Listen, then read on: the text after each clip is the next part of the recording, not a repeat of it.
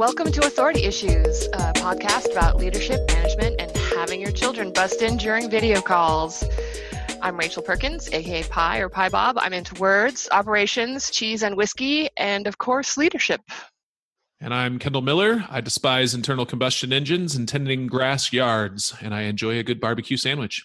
Today, our episode is again sponsored by Reactive Ops, who we need to say thank you to for getting this podcast up and going. Cloud infrastructure is hard to get right. If you want someone to do it for you and manage it for less than an internal team, look them up at reactiveops.com. And again, full disclosure, I work at Reactive Ops. Yeah, we know. And today on the show, we have Anka Mosoyu, entrepreneur and founder of Techliminal in Oakland, a technology salon. Welcome, Anka. Hi there. How's it going? Pretty good. I'm happy to be here on this slightly overcast Monday morning. Well, it's good to have you on the show. We'll just dive right in and ask you to tell us a little bit about your path to leadership. Where did you start and how did you get to where you are now? How did I get to where I am now? So I'm like in my mid-40s, and I've been working in tech since the late 1900s. I started out working for... It sounds so long ago when you say it. I'm sorry, keep going. Late 1900s. The late 1900s, not the mid-1900s, though. I mean, I never touched a punch card except as a hobby. Right out of college, I started working for a consulting company, and for most of my career, I've worked as a consultant or contractor, although I have joined a couple of startups, and I've worked with all kinds of different teams. And my path to leadership kind of came about when I decided that I didn't want like a salesperson to sell something that couldn't be delivered on a project. And so I stepped up from being like a developer, a person who makes the thing happen, to somebody who has a little bit more of a stake in the decisions about what happens and how we define and sell a particular product. And then after a couple of years of always being the sort of the square peg in the round hole of not really fitting into any particular role at these different companies that I worked for, and spending a bunch of time like deciding, well, your role should be this and your role should be that. I finally said, okay, I'm just going to go out on my own and start my own thing and see what happens. I'm now in like year 10 almost of Techliminal, and I've learned a lot of lessons in the last like decade that I didn't anticipate, but that's what life is about. Oh, we're totally going to ask you about those. Tell us a little bit about that. What are some of the lessons that tell us a little bit about Techliminal too, and the growth you've been. 10 years. Is it 5,000 people? Is it just you? What's been involved in the growth, and what's that looked like? Yeah, so I started off not really sure exactly what shape it was going to take, but I wanted to create a place where regular people could walk into, like off the street, and learn how to use tools. And that's very abstract and very high level, and it actually turned out to be a little bit of a problem when trying to create a company. But it was interesting because I inspired a lot of people. So I had several people who kind of volunteered to work with me just to kind of see what was going to happen. I hired some people to keep things going. So I opened up a storefront in a kind of slightly sketchy area in downtown Oakland, and started, just attracting people and seeing what kind of stuff would come in through my door. And I had some really very interesting local Oakland opportunities as a result of that. So I worked with a lot of online journalists. There were a couple of startups that started out of Techliminal. We did a lot of events, partly because the space that I got, which was a little bit bigger than what I needed, became a great event hub for tech events in Oakland at a time when there really weren't that many.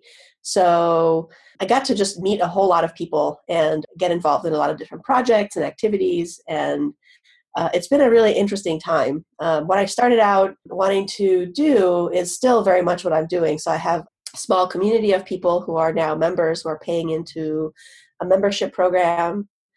We've got weekly meetups and things that we do, and about 6 to 8 people whose freelance businesses run through Techliminal support groups. And so I kind of started with this big, vague vision, did a whole bunch of different things, and now it's a little bit smaller, more manageable kind of situation where I'm in a place to see what happens, what's going to happen next. So I'm kind of looking at what's going on in Oakland in the tech industry, in like civic technology, and putting some pieces together. Awesome. And you talked about early on in the discussion, we talked about having people come as volunteers to work with you. Can you tell us a little bit about that? Yeah. So I had this, place on 14th Street in Oakland, and people would walk by, people who lived in the neighborhood. And we had an electronics night, and one person who came through decided that they wanted to start teaching some lessons and workshops. And so they started doing that out of our space. We didn't charge them. They didn't bring any money in, but it was a great way for them to learn. I had people who volunteer to staff the front desk, so that because we had a physical location, this is kind of a thing that you don't really think about. You have a door, people walk into it, and some of the people that walk into it are not people that, you want to spend too much time with. So you have to have somebody there all the time. And so, I had staff for a while. I did work trade memberships. I had one person who volunteered for almost an entire year as she was looking for a new job. She just wanted to have a place that she could come to every day where it was a regular thing, and, she would get support, but she didn't want to be paid because she was getting unemployment or something like that, but just wanted to be around. Mm-hmm. And so there were a lot of different things that came out of that type of activity. When you provide support for people, all of a sudden you kind of start to see what things that they're interested in building up and doing. Were you doing management jobs when you were working for other companies before you started Techliminal? Not really. So I kind of jumped into management without any kind of prep or I read some books. I read some books. Do you have books that you recommend for getting started? Was anything particularly helpful, or is all meh? I would say, your basic, management books. I read, How to Win Friends and Influence People, and I read books about how to not be a technician when you're trying to be an entrepreneur. I read the kind of psychology books where you categorize people into ENFP and those kinds of things, and but none of that stuff really. I would. That stuff doesn't necessarily apply to volunteers for one thing. Well, some of it does. When you're working with volunteers, what it turns out is that they're motivated. Some of them are motivated by intrinsic things. You can't really motivate volunteers through extrinsic means because they can just stop showing up. And so one of the awesome people who walked in through my door was a woman named Tora Rocha, who worked for the city of Oakland as a gardener at the time, and then later a park supervisor. And she was organizing these volunteer programs to get people to clean up the parks. And she's extremely persuasive. She's the kind of person that will tell you something, and all of a sudden you'll be shoveling dirt, trying to figure out how you got there. How do you do that? So I helped her, start a program in the Rose Garden here in Oakland. And then I helped her with another kind of program where I was helping her with the technology stuff. And then she kind of really taught me a huge amount about how people are motivated and how volunteers really work. And so we had these groups of people where we went through several different cycles of this. And what's interesting about volunteer organizations is that people tend to work in them until they get burned out. And so one of the things that I noticed is that as people would, sign up for too much work and then try to dominate people through personality or try to tell them the right way to do things or all of this other stuff, people would just sort of stop showing up. Other volunteers would get that person's annoying. I don't want to hang out with them, so I'm not going to show up today. So, creating situations where people feel welcome when there's volunteers is very important, and making sure that they're getting taken care of, whether it's snacks or food or drinks or their photo on a Facebook page showing here's this giant pile of weeds that we pulled today, and here, it's happy, smiling, filthy people, dirty, filthy. So realizing what motivates somebody. And I also saw people who were just intrinsically motivated because they felt like they had to give back to this thing, and they would just show up time after time, but they wouldn't get involved in any of the decision making or leadership. Because in especially like volunteer organizations, people's personalities become much more the force that you have to reckon with, more so than your job is to do this and therefore you're going to work on that in that direction. So it sounds like, in paid work where it's not volunteers, you still need quality managers, but people will put up with a terrible manager because they need the paycheck. And Yes. It's almost like leadership is more important when the workers are unpaid. They're coming in on a volunteer capacity. And if you don't have great leadership, people just, there's less motivation to put up with it. Is that kind of what you're getting at a little bit there? Absolutely. And I mean, I've been volunteering since I was a kid. And so like just for various things. And in situations where you've got leaders that acknowledge the people, their team as people, where they like don't get too tied up in the bureaucracy or those kinds of things, and just kind of help their team feel more fulfilled, it works a lot better. It's also much more important, even than in a job, a paid job, to watch out for people who are kind of disruptive, like in a volunteer organization, somebody who attracts all the attention because they just need a lot of attention. That can be kind of a downer because they make it harder for other people to feel like they're being rewarded. So yeah. And so then, I'm curious too, with regards to that, it seems like there's times where a terrible manager is achieving certain goals, is getting, the kinds of output that the higher ups want, and therefore, keeps getting promoted. And I'm curious in with more volunteer work, is it almost entirely about the people and less about the output? How does that work? Is my question clear? Yeah, I would say that it depends on what you're like trying to accomplish overall. And there's also scenarios where it might be called volunteer, but it's not really volunteering. Like you need to volunteer a certain number of hours to get your probation completed or your high school National Honor Society, blah, blah, blah, completed. So you kind of have to do these kinds of things. Sure. But in some cases, like volunteers can be like super efficient because it's not something they do all the time. So like in the context of like pulling weeds, for example, somebody who's like really enthusiastic that one day can do a lot. I have this great picture of like 8 people kind of pulling this giant ivy off of a hill and rolling it up and then just shoving it like down to a truck, which is, if you were doing it like for a living, there would probably be like less enthusiasm and less yelling, but it was kind of fun. And so when you're when you're doing something with volunteers, like you can also inject a little bit more fun into it. But the people that that are skilled at doing it for a living, like they're just faster at just getting the thing done. They're much more efficient because they're that's what they do. They practice it. With volunteers, you kind of want to let them learn a few things, and you can't get too too bent out of shape if it's not perfect.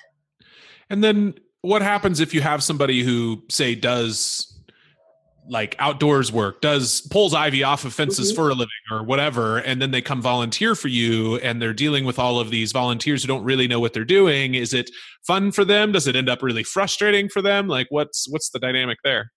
So sometimes it's fun for them. Like they're, it depends on the personality of that person. Like, because in the city we had people who were employees who were supervising these volunteers who were theoretically doing something that was almost like their job. There was a little bit of friction at first, but then when people are just nice to each other, it seems more like, oh yeah, you're here and you've got this like group of 20 like amateurs doing this job that like 2 paid staff could do in the same amount of time, but you don't have the paid staff to do it, so you've got to get it done. So I think it really depends. Like the perspective of the employees that have to deal with the volunteers kind of shifted a little bit, where they were initially, some of them were kind of very leery of having these people coming in to do what they could perceive as their job. But at the end, it turns out that like when you're volunteering to do something and it's kind of crappy, like that is not something you want to do when it's super hot or when it's raining or when you're uncomfortable. It makes you more appreciative of the fact that somebody has to do this for a living. And so I know that that helped in that regard. And that got conveyed to the actual employees of the city in some way. Well, That's cool. what Tora did is that, she, and you should probably interview her for this. Like, she'd be a fantastic All right. host. Well, we'll get her Uh, contact info from yeah, you. but she kind of she taught her employees that their job in this context was to kind of supervise and help, and once they kind of like got over the fact that like, oh, this is kind of weird, some of them really got into it, and they were happy and excited to see all these people. And then when you're volunteering and you're interacting with the employees for the city, for example, you just get to feel like you're more part of a community, and that adds to the investment in the place that a lot of us feel. It makes it that when you're arguing about something at City Hall, you realize you think about everybody there as a human being instead of like, lazy workers or bureaucrats or whatever. So, yeah. Mm-hmm. And along the path to where you are now, what has been like the hardest or most difficult or possibly most embarrassing lesson you have learned about leading people? Oh my God. There have been a lot. I think that the biggest one, which was sort of also the hardest, was that when you're leading people, your own ego has to kind of take a little bit of a back seat. There's sort of two schools to like leading. There's the kind of like, I am the best and everybody else sucks and you're going to follow me because I'm the best. And that works in some contexts. And then there's the, we're all in this together and we're going in this direction because this is the right direction to go into. And everybody kind of thinks that because that objective has been subsumed into their own objectives. And I think that, the scenario where like, I'm the leader, you should follow, it's sort of like okay, now I'm in charge, everybody's going to do what I say. It's not quite, it doesn't work out that way. Like people have to be motivated. I were the king of Oakland. Yeah. Well, like even when I had, hired employees and I'm like, okay, we're going to do this. And then, in my mind, it was like super clear what that was. And like the first couple of times I'm like, why are they not doing what I thought that should happen? Like I said it very clearly. And this is a lesson that I should have learned because my job as a consultant is to like translate between different people, to like understand that when someone says one thing and another person says something different, like there's something missing in that conversation. And like my job is to suss it out and translate. When I was in charge, I would notice that the thing didn't come out the way I wanted. I'm like, why? You needed you in the middle. Yeah. So just like, try to slow down a little bit and like mentor people and like, give them the context that they needed. So I had like, over the course of TechLiminal, I had like maybe 5 or 6 different employees and like about 10 or 20 different contractors. And like some people are like super like meticulous and with it, and you say do this and they say, is this what you want me to do? And they sort of reflect it back and then they go off and do it. And other people, like you say things to them and they say, sure, I heard you, and then they come back with something totally different, or they kind of get stuck halfway through and drift off. So I started off like this extremely optimistic about people, kind of like everybody like is it's good and motivated, and like because coming from a professional environment and especially a consulting environment, which was fairly like if you weren't performing enough, you would get cut. I sort of assumed that everybody was like super enthusiastic and like highly confident, and very motivated. And turns out that like someone who's just getting a job might not have some of that motivation. So the people who like said, hey, I want to work with you no matter what, even if you don't pay me, like had a lot of enthusiasm, but weren't always like going in the same direction, but they really wanted to be there. And then the people whom I paid, some of them were just kind of like, I'm here, whatever, it's okay. And then some of them were like super enthusiastic and worked really well in that and all of that. But just seeing different personality types and just, like there's many more different kinds of people out there than exist in the corporate world. So I want a little bit of clarity because I'm having difficulty combining TechLiminal being a technology salon with some of the things we're talking about. So can you just explain a little bit more about what TechLiminal does specifically? Give me an example or two maybe of a project. Yeah. So to start with, the park volunteering actually came out of a project where a friend of mine actually built a startup out of TechLiminal that allowed people to track volunteer time. And so volunteers would go and they would have this online and mobile place where they could track their hours. And that was built on top of technology, but also like to get started, we had to join a volunteer organization and kind of participate and help motivate people. So the other type of stuff, the training and coaching, is also kind of in this context of stuff that people want to accomplish. So for example, I have clients that are building e-commerce websites where I help them organize their code, organize their data, figure out how to import things into the site, debug problems that occur, but it's always in the context of their projects. And so the part that's liminal is the part that helps our customers cross over from like maybe knowing about something or knowing that something is possible, or maybe even like having seen a video about how to do it, to actually doing it in a sustainable way. So there's a lot of like practice involved in like a real world situation. Okay. That's helpful. Thanks for giving some specifics around that. So talk about your relationship with authority in this organization, and how do you feel about having authority over others, and then maybe how do you feel about having when other people have authority over you? I have the kind of anti-authoritarian streak, which I've heard some of the other people on your podcast talk about. Where like, I think, well, there's authority and I have to question it. Like, why are they doing this? What's the purpose? Who's it for? Who benefits? Blah, blah, blah. But being in charge, like there's a certain level of responsibility. Like I would have, a hard time sleeping at night when I was worried, like, okay, like how are we going to get to the next month of revenue, or, how is this person going to succeed at this thing where I just realized, I asked them to do something I didn't know how to do. And then they try to do it and they totally like screwed it up.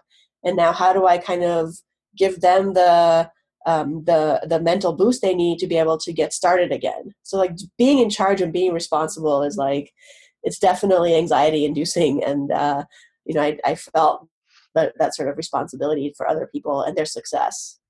See, but you don't necessarily, and how do you feel about it when other people have authority over you? I have to accept their authority, like in a sort of fairly informal but also formal way, to say, okay, yes, I agree that you're telling me what to do and I'm going to do it because I agree with it, not necessarily just because you told me how to do it, that I need to do it.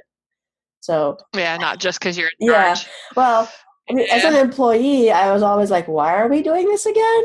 What's the benefit? Mm-hmm. What's the goal? What's the objective? And so like, just asking these questions is very helpful for me, because I would always understand, oh, okay, we're doing this project because, this thing is happening, or I'm being told to do this thing that doesn't make any sense, but there's actually a reason for it. So I always want to know why. Yeah. Like I don't just like, Yeah, you don't blindly follow. Don't cross the street on red. Why? Because you'll get hit by a car. Okay. Okay. Don't touch the hot stove. I don't know. I might question that myself. Like, really? Yeah. Will I? There's only one way to find out. Never seen that. Yes. But that sounds like that attitude is what really put you on the path to being an entrepreneur and owning your own business, because now you're on the other side of things. You have to provide, sometimes you can't always give all the information that is behind a decision, right? Sometimes there's privacy, or there's other concerns of the business. Yeah. I don't know if that's something that comes up with you, or like, we're doing this for the city as a volunteer project, but why? Why aren't we doing something more important? Well, you don't necessarily know the answer to that question. That's a difficult place to be in. And I think a lot of middle managers are in that position a lot, where they're like, well, this is something that's come down from the exec teams, and we have some idea of why, but not necessarily 100%. That part is very difficult, right? When you get to the point where you can't fully explain. Have you been in that situation? Yeah. And how did you deal with it? Well, so I can say that I have a huge amount more empathy for all of my managers and any manager that I've encountered since actually trying to be in charge. So some things I noticed, and when I was the person, like, I don't always like keep secrets. I'm like, oh, this is happening. Everybody should know. We should deal with it. And so when you're responsible, sometimes when you do that and you tell people and the situation is not as dire or there's not as much risk, like people freak out over things that turn out not to be that important. And when you're on the side of the person, when you're the person freaking out, because like, oh my gosh, this client didn't pay us, and we're all going to get laid off, and it's going to be horrible, and like when you're the person like negotiating with the client, like you've got to like, they are going to pay us. It might take a little bit longer, and I'm going to have to do something to make that happen.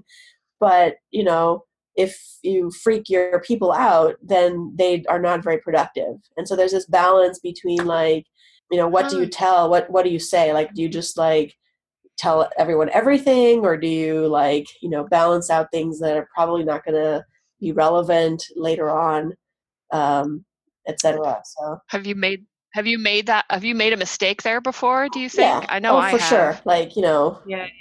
I'm in charge now, so like this thing is happening and it might not work out, and like I'm telling you because I'm full information, and then like the person hears like, that, and then like they're like freaking out for the next like week, and I'm like, well, we need to still do the thing, whatever happens, we still have to show up every day and do this thing. So like, why are you freaking out? Like, well, this thing might not go right. Catastrophe. Yeah. Totally. So, but on the other hand, like I had a manager once where we were building some software, and all the development and design team were like, we have this deadline and we're going to like work our ass off to get to the deadline. And we get to the deadline, and the person who like told us about the deadline was like, oh yeah, I told you the deadline that was 1 week early because I wanted you guys to work harder so that we would release on time a week from now. And on the one hand, we were like, oh, thank God, like we're not late.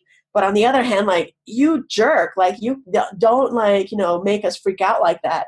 And so yeah, and you're never trying that person again.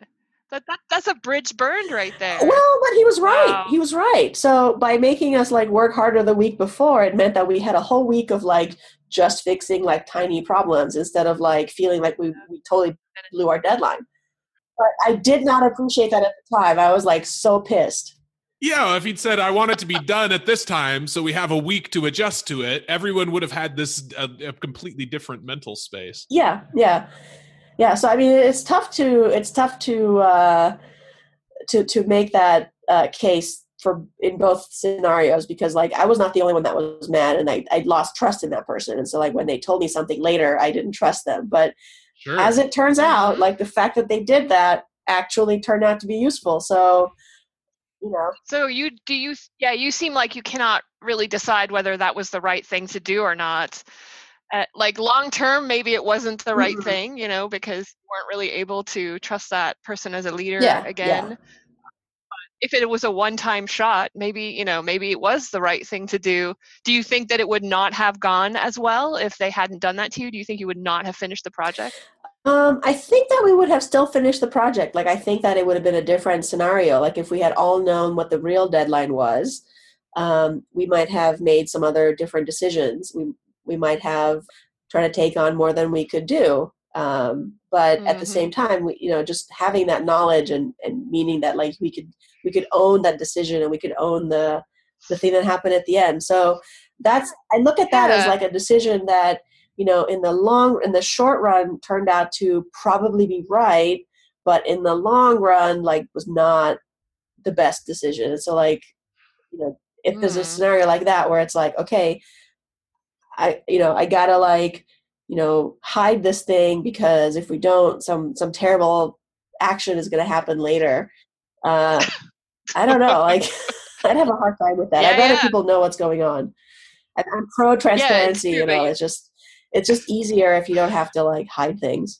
Yeah, and the way in which you deliver those kinds of things, like if you're talking about the financials at your company or whatever, the way you deliver it makes a big difference as well. Things are not completely on fire necessarily. You don't have to act like it, but you can be honest about your situation. Yeah. I want to change tacks a little bit here. Are you an introvert or an extrovert, and how do you think that affects your work? I'm borderline. So whenever I take the Myers-Briggs test, sometimes half the time I come up introvert and half the time I come up extrovert by like one question. And so I think that I think that my thinking and my decision-making process is more introvert related, but the way that I relate to people is more extroverted. Okay. Has becoming your own boss and a manager or leader of other people changed the way you look at that? It's made me realize that I need to ask more questions of like mentors and peers. So whereas before I would be like, oh, well, I'll just see what happens and then think about it and figure it Uh-huh. out. Like there's some things that when you're dealing with lots of other people or you have to make a decision quickly, you can't just like see how it plays out and then do it differently next time. Like learn from Yeah, your own introverted yeah, process. yeah. I So see what you're like saying. And you actually going need out, extroverted and ask yeah, questions. yeah, going out and Okay. seeking I get it. input and like saying, hey, this situation's happening. What do you think? I also just read a Okay. lot. So like I read, there's a really great web column called Ask a Manager. And there's like every week or every couple of days or there's like questions about, well, my manager's doing this. So I just like, I read to see what other people are going through and how they're dealing with their own issues. Okay. And was there anything in that? I've heard of that column and I've had people, paste me specific things that were interesting. Is there something recently in that column that you have found useful or found particularly interesting? A few weeks ago, I helped somebody who was looking for a new job, like figure out how to negotiate. And I just went back and like I found like 4 or 5 different examples from the Mm-hmm. column and sent them to her. So like it Okay. depends. Sometimes I read it because there's a question that's relevant to me, and other times there's just like, oh my God, somebody farted in the office, and how are they dealing with that? So Oh there's no. like humor as well as like very good, heartfelt, practical advice. Oh, I mean, clearly you fire oh them. man. Right? Like, Yeah, right. about that. Creating a toxic environment. Literally. No work from home. Man. And in case anybody who's listening is wondering, it's askamanager.org for that website. I just looked that up. Oh, cool. Yeah, it's Awesome. fantastic. What do you think separates someone who is a junior leader from a senior one in terms of skills and abilities, the tendencies? We talked a little bit about like what you learned about using your Mhm. introvertedness versus extrovertedness. Can you think of other things that indicate someone's more senior, has more wisdom? I think that the biggest difference is how much they burn themselves out. So a junior leader will be like, look at me, I can do this and all of this. And oh my God, I need to do all of this. They take on way too much. And the more senior leader will look at the people that they're leading and delegate a lot more stuff. So they've Okay. realized that the perfect is the enemy of the good, and that it is okay for things to be done slightly differently than they would themselves would do it. And Oh, there's people who are like in their 60s who don't realize that, who may still be junior leaders. So Mm. it's not a matter of youth. It's just a matter of attitude in many ways. but what's the balance there? Because I find it. I mean, this is something I wonder about a lot. Right? Has the perfect manager arrived at a situation where they delegate everything and they play cards all day? How does a senior leader know what things to take on, or is that what it is? It's just the senior leader knows what to take on and what to delegate versus delegates all the things and sits around and twiddles their thumbs. I don't think that if you're in a situation that requires leadership, you're not going to be twiddling your thumbs. You're going to be doing the other work that is required to make your people be successful. So, if you're in the situation where you are the technical expert, it makes it a little bit harder to be just the leader because you also have to convey some kind of technical expertise. But most of the time, if you're a leader, you bring in the person that has maybe more technical expertise in this very deep area than you do and let them go to town, but make sure that their way is clear, their path is clear. So there's kind of this leadership versus management notion. A good manager gets out of the way, but while they're out of the way, they're also like plowing the snow from the road so that the team can proceed. So you're not twiddling your thumbs because you've delegated all the work. You now have other kinds of work to do, which entails Mm. framing the project in the right way, or making sure that the team never hears about the layoffs that are coming, or the the lawsuit, or whatever things might get in the way of keeping the team like emotionally satisfied and proceeding. Yeah, and there's some aspects of this that also are a little bit about ego, right? When Mm-hmm. when you're less experienced and you take on your first management roles, maybe you think that you're in charge and that's awesome and it's all about me. It's all about me being in charge. And as you develop wisdom and experience, you think, oh no, it's actually more about the team and about what we can all accomplish together. Mm-hmm. seems less important that you be the one credited with the work. In a way, I've seen that happen a lot, and I don't know whether that's something that also will come up for you versus just the skill knowing when to do what. Well, I think that the biggest job of a leader is to keep the vision and to just make sure that everyone is still going in that direction, or that they're working towards the goal that they set out to do. So, as a leader, I feel like, in some ways I wasn't really able to convey the vision of what I wanted to do such that it was actually done that way. But other times, my enthusiasm and my ability to convey the vision has manifested in a way that maybe wasn't exactly what I was expecting. So I think that just being able to keep people focused is really critical. When you're a young leader and you're like, I'm in charge because I'm the best, and the fact that I'm in charge is like my little star on my whatever report card, that's a little bit different. Like, that's kind of, you're still like not sure about your position, and you're worried that somebody will not take you seriously, but you just still have to make the decisions and do the work.